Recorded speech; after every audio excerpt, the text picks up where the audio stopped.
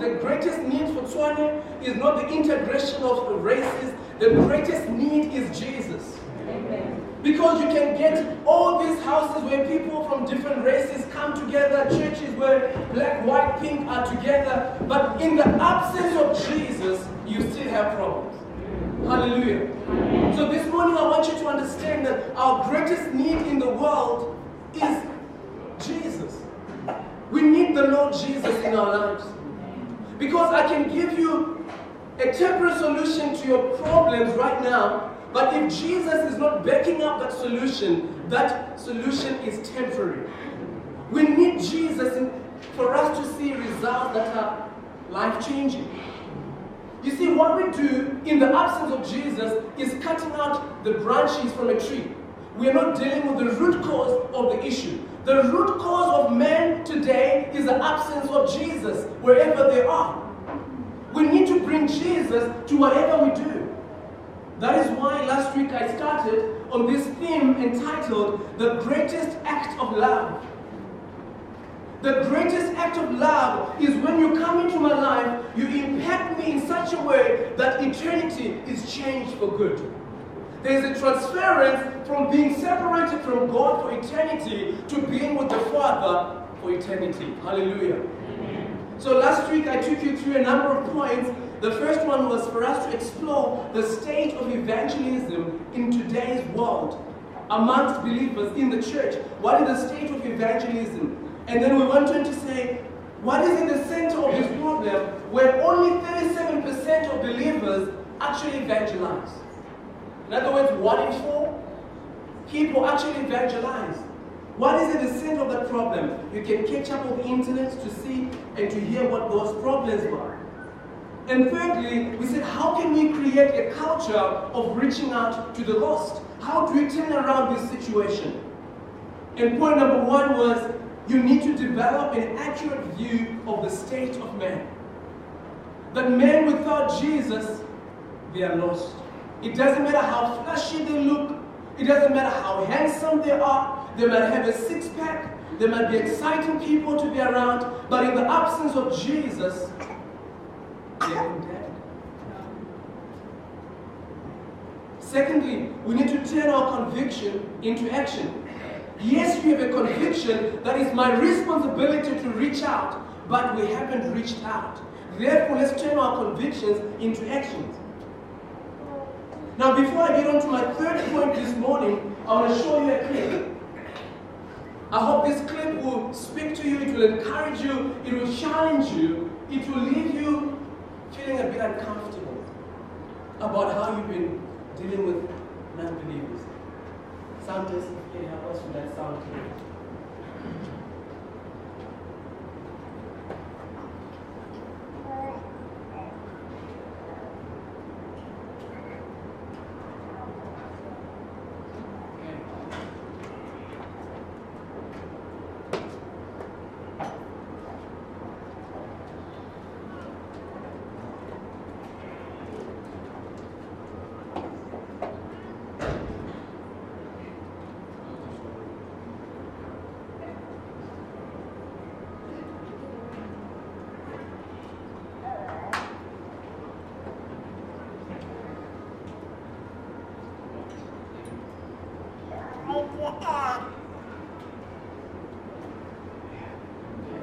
Just read along by yourself and hoping the sound will come just now.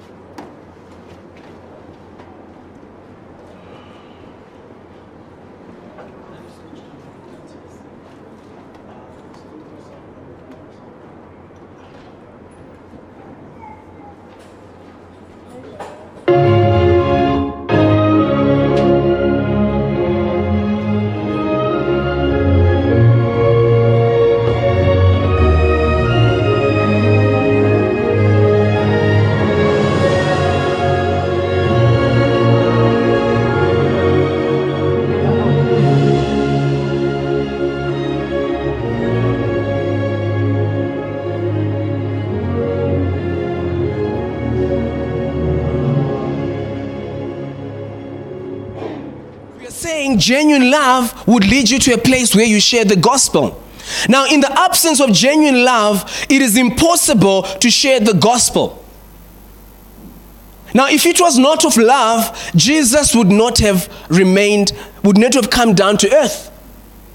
Because we know John 3 verse 16, for God loved the world so much that he gave his one and only Son, so that everyone who believes in him will not perish but have eternal life. I want us to pause there for a moment. From the time you got born again, you had John 3:16, but there's an implication to that scripture. Because here the Bible says, for God so loved the world that he gave. Now, the amount of love you have determines the quality of your gift. You see, it says here, Jesus gave his Son. Not only his Son, but his only begotten Son. And this morning, I want to challenge you that if you are being driven by love, you've got to give the greatest gift. And that gift is the knowledge of Jesus. For God so loved the world so much that he gave. Romans chapter 5 verse 8, the Bible says there, but God demonstrates his own love toward us in that while we were still sinners, Christ died for us. Jesus modeled something very powerful here. Jesus did not say, I'm going to die if there's a guarantee that you're going to accept my love.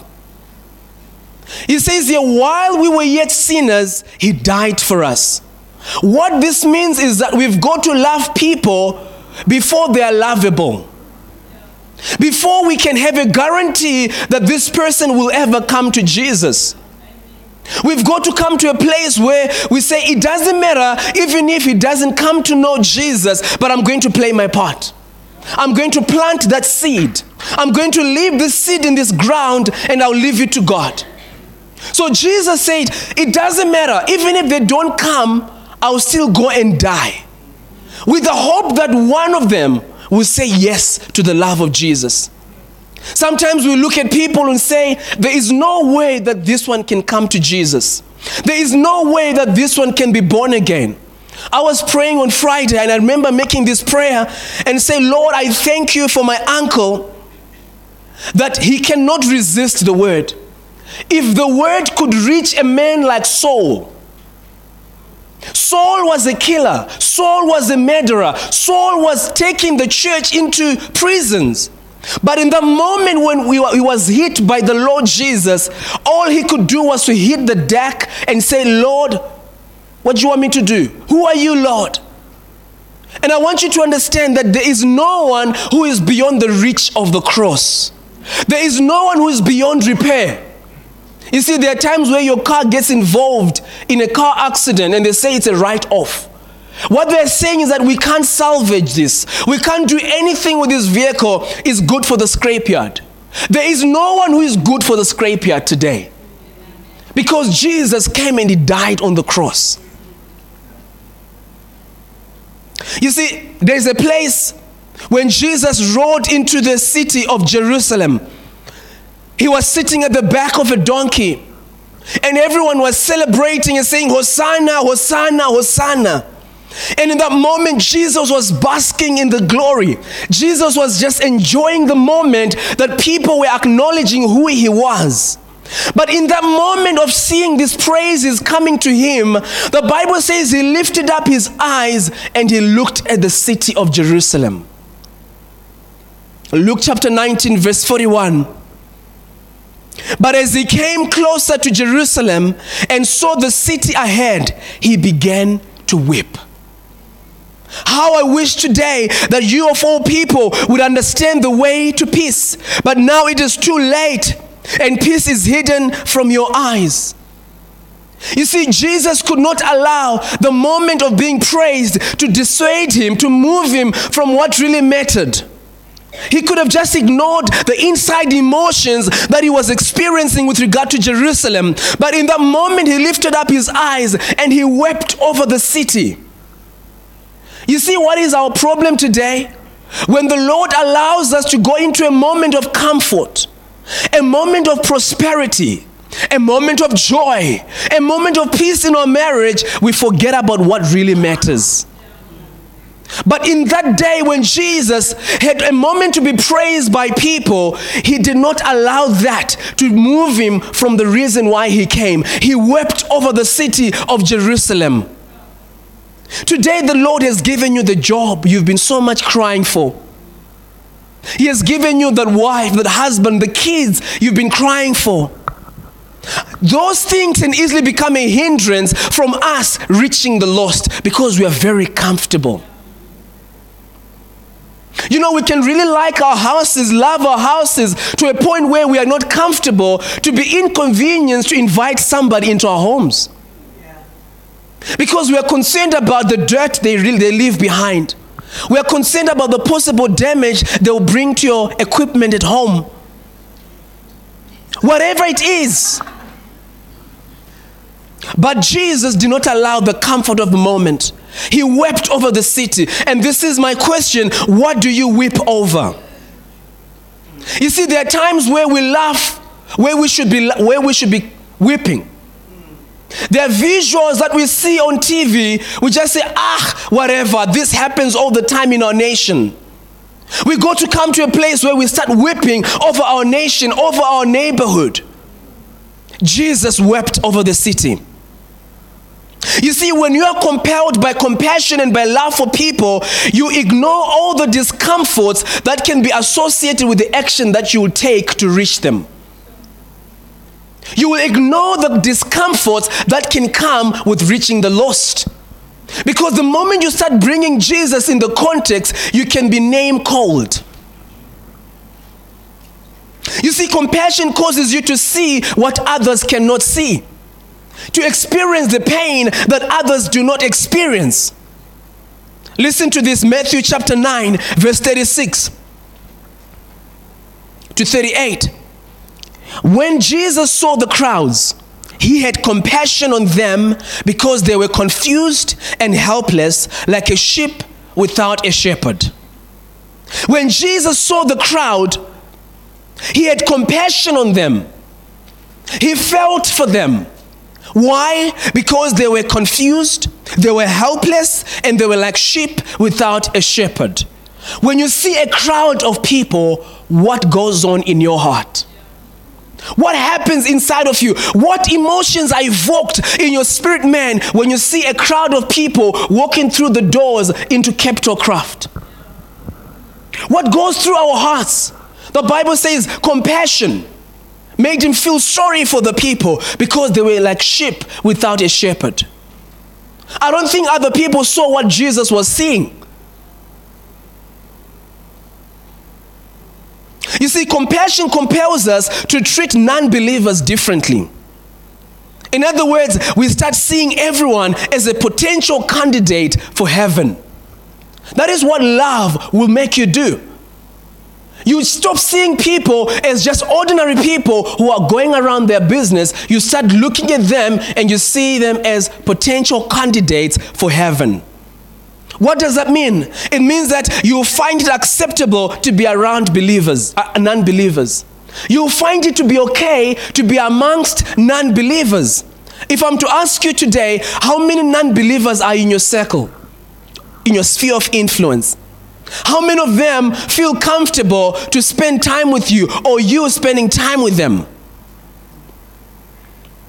Let's be like Jesus. Jesus will be found amongst tax collectors. He will be found amongst the Pharisees. Look at this here, Luke 5 verse 31. This was a moment where Levi was found sitting on a table. He was a tax collector and Jesus called him. They went to Levi's house and the Bible says he threw a great party. And then he invited people of his own type. He invited tax collectors. Now this is where we catch the story with. The people that saw Jesus and his disciples sitting around these non-believers, these people were so dirty in the eyes of the Pharisees. The Pharisees questioned, what manner of man is this? Is he really a believer? You see, sometimes we are really concerned about outward appearance. We want to be seen so holy, and therefore we don't want to be seen with certain people. We say, if they see me with this person, what will they say? Now listen to what Jesus says. Jesus answered them, healthy people don't need a doctor. Sick people do. I have come to call not those who think they are righteous, but those who know they are sinners and need to repent. This is the question. How comfortable are we to be with non-believers? You see, when you understand the heart of God concerning somebody who doesn't know Jesus, you'll be prepared to make concessions without sacrificing divine truth. In other words, you will say, as long as I'm not involved in anything that breaks divine rule, I will spend time with you. And you will make it clear with the people. You say, you know what, guys, I really enjoy your company, but there are certain things that I cannot do. But they won't stop me from being with you.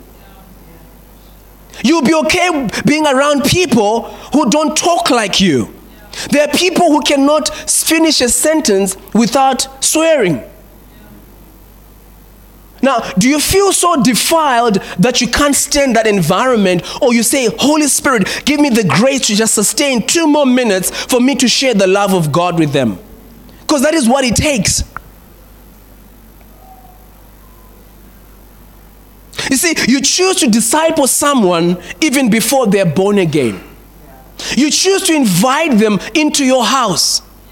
Listen to what Paul says around this. He says here in 1 Corinthians chapter 9, verse 19, even though I am a free man with no master, I have become a slave to all people to bring many to Christ.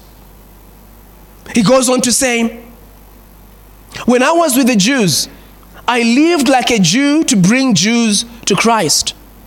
When I was with those who follow the Jewish law, I too lived under the law.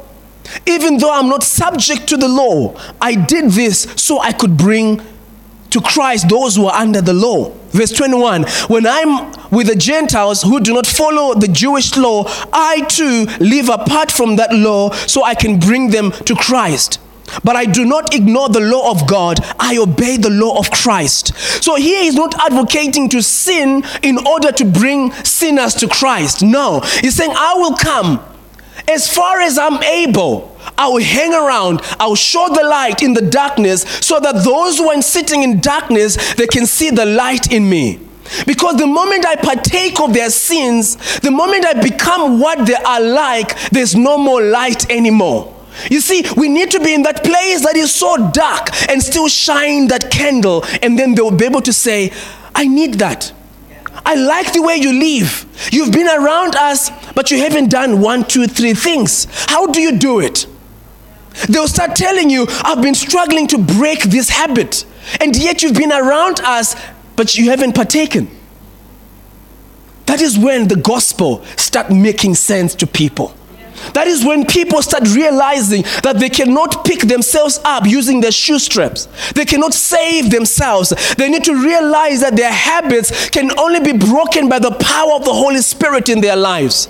You can give them self-help tips, but in the absence of Jesus, it will not work. How can they know the truth unless I come and show them it is possible to live an upright life in the midst of a fallen world? That is what the world is looking for today. You see, when we lower the standard and we do as the world does, we are actually losing the opportunity to show them that there's an answer somewhere. So the church has got to live with a higher standard of life for there to be a difference. The Bible says you are the light of the world and the salt of the earth. You see, when there is a light, you cannot ignore it. And this morning I want to encourage you, remain being the light where God has placed you. Do not give up even if you don't see results today. You see, you just need to hold on one more day, one more year, one more moment for them to realize that there's something different about you. The Bible says a city on top of the hill cannot be ignored. You've got to keep on trumpeting Jesus and living out a Christian life that people cannot deny the reality of Jesus. They should be able to say, I have seen it in his life.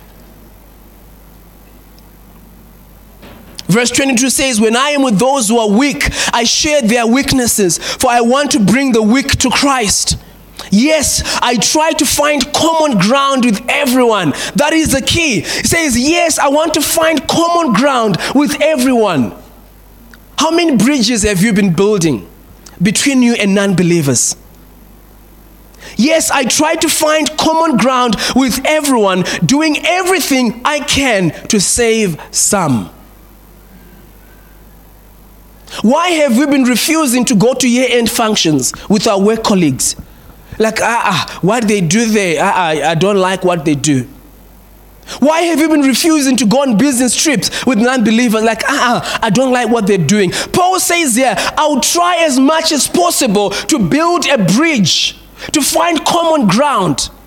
When you go to that work function, in your heart of hearts, you're saying, Lord, I'm looking for just one opportunity to touch somebody's life. Lord, you know how I've lived in this company faithful. I want to show somebody where this character comes from. Because it's not about us. It's not about how good we are. Because inherently, without Jesus, we are bad people. The world tells you inherently man is good. No, the Bible tells us in the absence of Jesus, we are depraved. And we need to come to a place where we show people where we get the strength to remain standing in the midst of adversity. Glory be to God. So that is the point. I'm saying you've got to develop genuine love for people. Now you're asking me, but do I just wake up in the morning, all of a sudden I have this love oozing out of me? You can pray for that love. You can say, Lord, give me compassion for the sinners. Give me compassion for the guys in my workplace. Give me a burden. I want to carry the burden of the Lord. You'll find that what you don't pray for, you won't get. You see, when the Bible says, ask and you shall receive, it doesn't qualify that ask. You can ask for a compassion and for a love for the lost, and all of a sudden, something will start rising up in your heart whenever you see somebody who is lost in their sins. Our major challenge is that we've been self-focused for a long time. We've been looking at ourselves, at our well-being. But if there is a shift this morning and in this season where we say as a body of Christ, I want to make a difference where you have planted me, you'll be able to see some changes taking place. Point number 4. If we are to develop a culture of reaching out to the lost, we need to develop prayer as a tool for evangelism. Prayer is key. Because in the absence of prayer, we cannot reach the lost. Why? Before you talk to people about God, you need to talk to God about people. The mistake that we make, we rush to talk to people about God, and then we miss it along the way. We need to start talking to God about the people because they belong to God. God knows exactly how to meet people. Therefore, we need to go and talk to the Father and say, Lord, I'm praying for this region. How do you want me to reach it? What are the issues I need to deal with? So before you talk to people about God, talk to God about the people. Very key.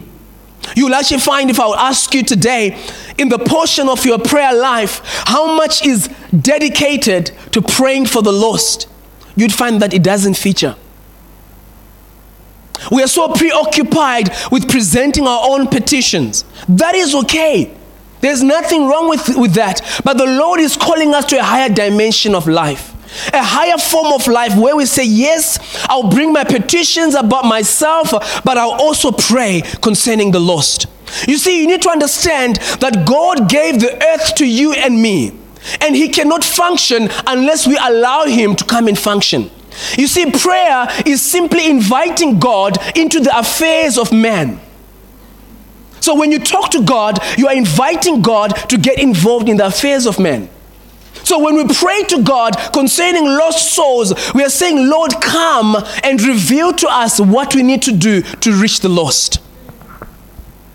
You see, when Jesus spoke about how plentiful the harvest was, He lamented over the issue of laborers. He did not have an issue with the harvest. He had an issue with laborers. Look at this here, Luke 10 verse 2. It says here, these were instructions to them. These were his instructions to them. The harvest is great, but the workers are few. So pray to the Lord who is in charge of the harvest. So the first thing that Jesus said when he said the problem is with laborers, he says pray. And this morning I want us to start praying. Let's pray to the Lord of the harvest so that the Lord of the harvest can commission us. You see, when you are commissioned by the Lord of the harvest, you are guaranteed of the harvest. Because he is sending you to the harvest. This morning I want us to understand that reaching people for Jesus is warfare. And it is one type of warfare that needs to be won first in the spirit before we try and achieve anything in the natural. You see, the devil is holding people down. And there's a place where the Bible says if anyone wants to plunder a house, you only get to plunder the house after you have bound the strong man of the house. Then you have access to the house. So if we are to deplete the kingdom of darkness and bring much into the kingdom of heaven, we need to bind the strong man who is in charge of the kingdom of darkness. And then the people will be loosed for the kingdom of heaven. You see, when you talk to God about people, you are engaging spiritual forces that have ganged up against people. Look at this. 2 Corinthians chapter 4, verse 4. The Bible says, Satan, who is the god of this world, has blinded the minds of those who don't believe. They are unable to see the glorious light of the good news. They don't understand this message because about the glory of Christ, who is the exact likeness of God. Now you need to understand that soul winning is not about winning intellectual battles. It's not about arguing your way out. It's not about standing until people can no longer stand your presence because you're very argumentative. No. It's about fighting the right kind of war. It's about travailing in prayer for that person so that when you go and present the gospel, the soil is ready and fertile to receive the word. The God of this world has blinded them. You see, people are blinded by different things. So before you engage talking to somebody about Jesus, talk to the Father and let him give you a revelation of the type of veil that is covering this person. What has been stopping this person from accepting Jesus as their Lord and personal Savior? Could it be a religious spirit that has developed a stronghold in their minds where they cannot see the true light? What is it? What is the background of this person? Is this person coming from a background where the family was involved in ancestral worship? Could this be the veil that is covering their eyes? Has this person been in church and they are now disillusioned? A pastor, a leader betrayed them and they drew a line and say, never again will I set my foot into a church. You see, the moment you understand that, then you will start fighting the correct battle. You see, Paul says, I'm not like the one who punches the air. I'm not like the one who just fights aimlessly. I know the issue that I'm dealing with. So that workmate of yours, what is blinding them today? Your family, what is blinding them today? When you start praying over your family, the Lord will start revealing to you, maybe it's a familiar spirit that has come and created a stronghold that is anti-Christ in the family. What is it? What veil is covering people around you? That is why we need to engage into the spiritual warfare. 2 Corinthians chapter 10, from verse 3 to 5. Paul says here, we are human. Very powerful to acknowledge our state. We are human, and because we are human, we are more inclined to use the tools that we are used to. It's easy to engage. If you are somebody who's good with the tongue, it's easy to engage people just on a carnal level. And you don't make headway, you get discouraged. But now he says here, but we don't wage war as humans do. We use God's mighty weapons, not worldly weapons. Let's put down our worldly weapons. If we think carrying the Bible just in the natural would lead people to Christ, let's put that down. We've got to wear the Bible in our hearts and live it out. Glory be to God. Amen. He says here, not worldly weapons to knock down the strongholds of human reasoning and to destroy false arguments. Therefore, we cannot engage just on the intellectual level. There are people who are really intellectuals out there. They know the word. And they can argue everything that you put out to them. But sometimes when we operate in the Spirit, those arguments will be brought down. They'll realize it's futile. Let's go to point number 5.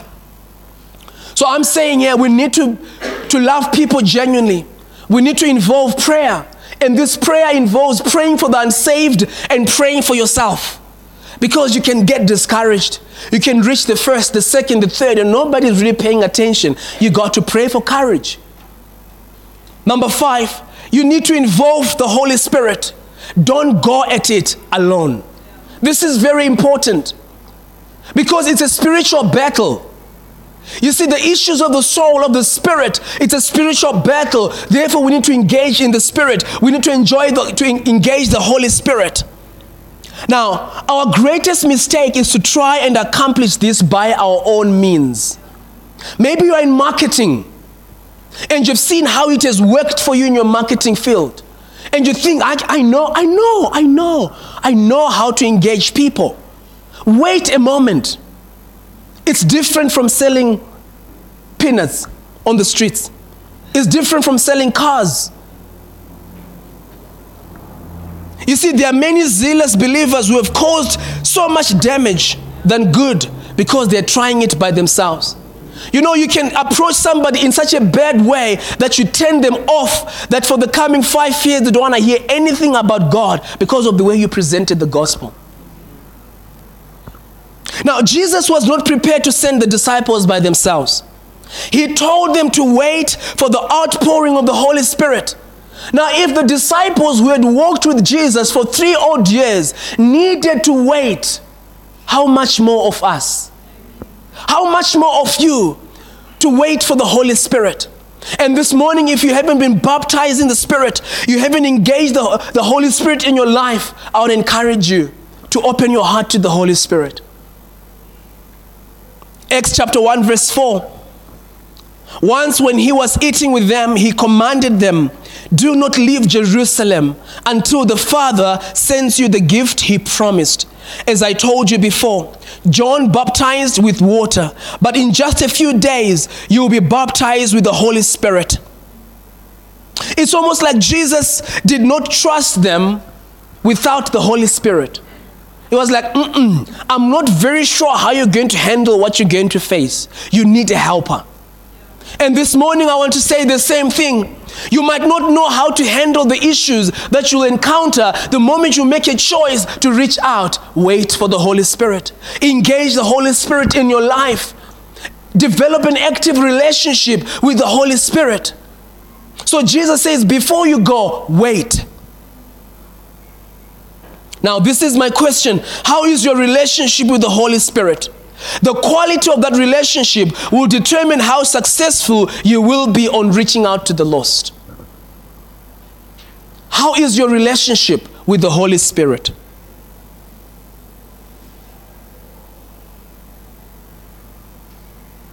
The Bible says in Acts 1 verse 8, but you will receive power when the Holy Spirit comes upon you, and you will be my witnesses. That is very key. You shall receive power, after which you have received the Holy Spirit, and you will be my witnesses. It's almost like Jesus was saying, to be a true witness, you need power.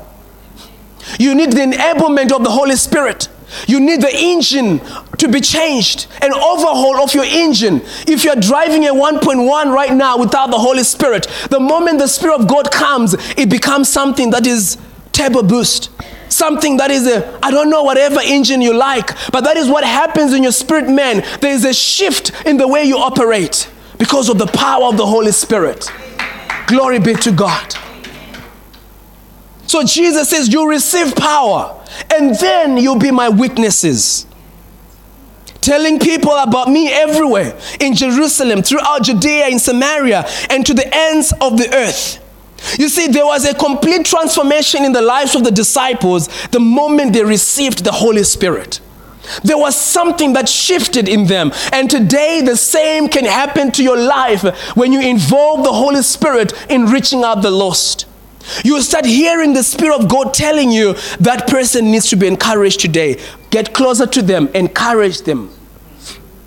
You go to them, I don't know where you're coming from, I don't know what your situation, but I just want to tell you, God is for you. I want to tell you, whatever you're facing, He will come through for you. But if you can open your heart to Him, all of a sudden, like, but how do you know that I was going through issues? You know what? Actually, this is what has been going on in my life. There is no way that can happen when you're operating with a 1.1 engine or by yourself. We can try and manufacture these things and they backfire. Because before you know it, they'll catch up with you. So He says, you shall receive power after which the Holy Spirit has come upon you. I need the power of the Holy Spirit. Look at this, Acts chapter 4, verse 13. After they had prayed, their meeting place was shaken. We need our meeting places to be shaken. We need our Sunday mornings to be shaken by the Holy Spirit. And it says, and they were all filled with the Holy Spirit and spoke the word of God boldly. You see, when the Spirit of God comes into our lives, if you are a timid person, there's a boldness that comes upon you. There's a daringness that comes upon you, because all of a sudden He possesses you. Because it's no longer you that lives, but Christ that lives through the Spirit of God in your heart. You see, the Holy Spirit enables us to operate in signs and wonders. When you pray for somebody who is sick and they don't know Jesus, do you know God can heal people who are not born again? There are people who believe that they cannot experience those kind of things. But God loves everyone, because the Bible says it is the love of God that leads men to repentance. You see, when somebody realizes that they don't deserve love and they get the love, something happens to their hearts. When you know that you don't deserve to be forgiven by your husband and your husband forgives you, guess what? You're going to love them so much after that, because you say, thank you for forgiving me. I didn't deserve your forgiveness. I really, really appreciate that. Husband and wife here, you'll know what I'm talking about. There's something that happens when you know that I deserve to be punished for the coming week, but your wife just says, it's all right. It's okay. Listen, I still love you. You're still mine. You see, that is what God is doing to non-believers. He said, though you haven't received me, but my love is for you. I'm going to heal you of your cancer. And it is that moment of healing that the non-believer says, whoa, I believe, actually God is real. He touched me when I didn't deserve to be touched. Let's carry the heart of God. You see, we need the Holy Spirit because it is not us who change people. It is the Holy Spirit that convicts the world of righteousness. It is the Holy Spirit, when the word is preached, the Holy Spirit jumps into the heart of that person, grips their heart, and they say, what shall we do? Remember when Peter stood up and preached the word, where those 3,000 people got saved, he preached so much under the power of the Holy Spirit that the people said, man, tell us, what shall we do? And it says, receive Jesus, make Him the Lord of your life. And 3,000 got born again. You see, reaching the lost is not about how much you know. This is the issue. Some people are not reaching the lost because they think they don't know much. It's not about how much you know. It's not about being eloquent in speech. It's about speaking the truth through the power of the Holy Spirit. Glory be to God. So really, it doesn't matter where you are. But when you carry the Holy Spirit in your heart, you carry the word in your mouth, just see what God does with that. Look at this. 1 Corinthians chapter 2, verse 3 to 4. I came to you in weakness. How many people feel weak today? Who feel, I don't qualify to share the word. I don't know what to say. You see, sometimes you don't need to rehearse these things. Just go with it. Just go with what the Spirit of God is saying. Whatever comes out of your mouth the first time, just go with it, believing that the Spirit of God will put words into your mouth. Now it says here, I came to you in weakness, timid and trembling. And my message and my preaching were very plain. Rather than using clever and persuasive speeches, I relied only on the power of the Holy Spirit. Very liberating. Paul says, I did not come trying to be any big man of God. I just came in my simplicity. I did not rely on my eloquence, on my ability to speak. I relied on the Spirit of God. When the church understands that, we won't need to do anything out of this world for us to reach the world. We'll just go with the power of the Holy Spirit and see what God does. So finally, where do we start? You're asking me, like, I actually don't know where to start. Right, you need to get equipped. That's the truth. You need to get equipped. You need to be taught. We have a booklet in our church. I don't know how many of us have got that booklet called Each One Reach One. That booklet is all you need. It will tell you exactly how to reach the lost. But also, you need to start being with people who don't know Jesus. As simple as that. Hang around more people who don't know Jesus and being conscious of the fact that I'm the planting of the Lord. In this region, I am the planting of the Lord. Start with your family. Who do you know? Look at your family, look at your neighbors, look at school friends. Get them involved in what you do. You can arrange what they call a Matthew's party at your house. Be deliberate. Do a party at your house and don't invite us. Just invite a few of us, but invite as many non-believers as possible. When I'm saying don't invite us, sometimes you just do a party and who is there? Everybody is saved. It's all people from the church. You can invite us, but your main agenda will be to invite the guys in your line, in your neighborhood, who don't know Jesus. Let me just give an example. You just knock at the gate. I've been seeing you driving up and down. I stay at number 4 Falk Street. We've never really spoken. I'm doing a party tomorrow night. Would you like to come? You know? There'll be other guys from the street. Just want to get to know each other as neighbors. I don't, something like that. Or you stay in these 2-3-story flats or whatever it is. We walk past people every single morning when we go to work, don't we? Yes. And some of you know exactly at 7:10, this person gets onto the Gau train. You meet them carrying their satchel every single morning. And they stay in Centurion because they are catching the train here in the Centurion train station. So you actually now start talking. That's an opportunity. You go to the same filling station. Now, we need to be creatures of habit sometimes. Go to the same filling station. And before you know it, you get to know all the service guys there. And then tip them, engage them, converse with them. And then all of a sudden, there's a rapport that develops. That's right. Mothers who take kids to school. You get to school at the same time all the time. And there's a mother who also drops a kid at the same time. And they drive this VW. I remember seeing a couple that are now in our church. And it started there. I remember seeing the wife. I'm like, okay, and then the daughter. And then after a while, there's a connection. After a while, they're in our church. After a while, they're part of Pretoria East Church. You see how God works. Amen. We could have ignored them and just say, it's just Bernice and Haley doing their thing. But when they decided to come, we connected with them. Glory be to God. There is so much. There are so many people that we get to know. Whatever club you're doing, maybe you are cycling or you do CrossFit, some of you. But CrossFit is for believers. But there are some who come, they're very religious, they don't know Jesus. This is very true. There are people who go to church, but they don't know Jesus as their Lord and Savior. They're just religious. Praise the Lord.